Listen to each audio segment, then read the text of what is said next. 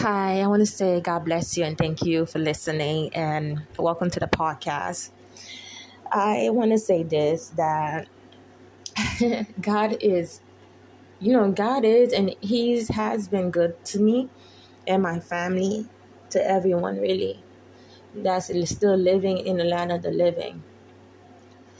Um, I'm not going to lie, I don't know what to say, but I'm believing the Holy Spirit will guide me because, this podcast season's about, the crossover and everything else. I'm still in the book of Exodus as well, too. I haven't finished reading that book, that chapter itself. But I'm trusting God in the shifting because I've been hearing this. It's a shift going on in this month of February. It is. And it's preparing, I believe it's preparing us as believers. So what's to come what's to come in the coming month of this year of 2023. And I want to say this, that we have to be in the presence of God as always. And we have to acknowledge that, God is always with us. The presence of God is with us all the time. The Holy Spirit, He's always with us. The word said that He will never leave us nor forsake us. So we're not alone. We're not, if you feel defeated, go to the Word. Go to the Word of God. Go to your scriptures. The scripture encourage and it remind us because I go back to the scriptures. I do that.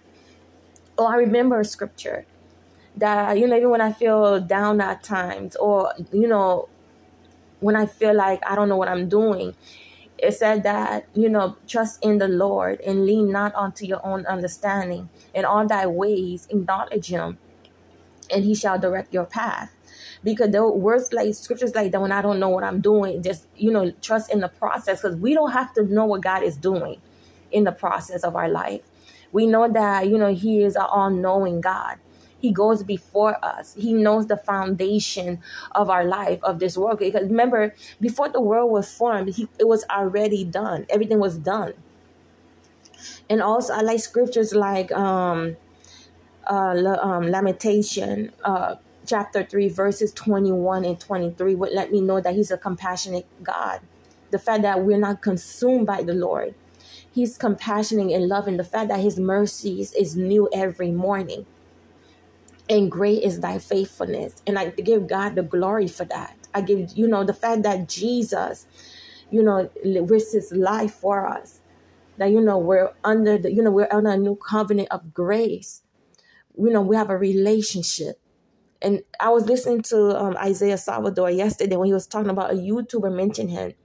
And he agreed. He said something that we are supposed to understand in this new covenant, that we're supposed to have a relationship with the Lord, have a relationship with the Holy Spirit.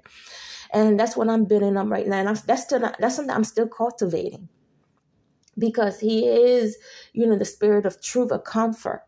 And that's the part of Trinity we neglect as believers, as a body of Christ, that the Holy Spirit is here. He's here living in us, and His Spirit is around us, and He communicates with us. It's just that we're not listening. We have to sharpen. It's something my pastor said last week that stuck with me too, is that we have to sharpen our ears, not just our eyes. Because, it's easy to say, you want to see in the spirit, but what about the hearing? Because the enemy always speaks too. And it's easier for a believer to listen to the voice of the enemy than the voice of God, the voice of the Holy Spirit. Because the word said that my sheep know my voice, and a stranger they will not follow. Because when you hear the voice of God, it's always coming with confirmation. So I want to say this, trust in God in this season, and, believe that the shift is here. But you know what? At the same time, too, ask for God for His wisdom, knowledge, and understanding, and the spirit of discernment and obedience, and to humble your spirit, to humble yourself, and to seek Him with all your heart. Remember, we always have to be seeking Him, not wanting things from Him. And I'm going to be honest, this starts with me because, I have to examine myself daily if I'm seeking Him or seeking the blessing. Because we can't fool God. We can fool man, but we can't fool God. So I want to say God bless you. And thank you for listening. Don't lose hope. Because the word, He is our hope and our portion as well. not this world, because we don't die with nothing, you know. We don't die with money. We don't die with titles. That's why, you know, this is what, you know, even with the blessing, with the shifting that's coming in, that God is gonna, you know, bless the church, you know, those who are chosen, those who are doing the will of God. I believe wholeheartedly when that happens. And, you know, when, like I said, when that happens, we have to not forget the blessing is not for the individual, it's for the kingdom. And this is where it is called to you that you always seek the counsel of God. And this reminds me just now, the prophetess Deborah, how she was under the palm, she always talking to God, seeking his counsel. Remember, she led Israel in the time of Judges for 40 years, for victory. In 40 years, they had peace under the judge of Deborah. So I want to say, God bless you. And God, you know, keep you and make his face shine up upon you. Like, you know, and I've been listening to Chantel Akibe, and she's been giving me confirmation as well. And I want to say, God, God, I love you and thank you. And please stay encouraged in this season, because things are getting harder. And I see how, you know, people not paying attention to the food supply too. Like, things are getting way worse in the world.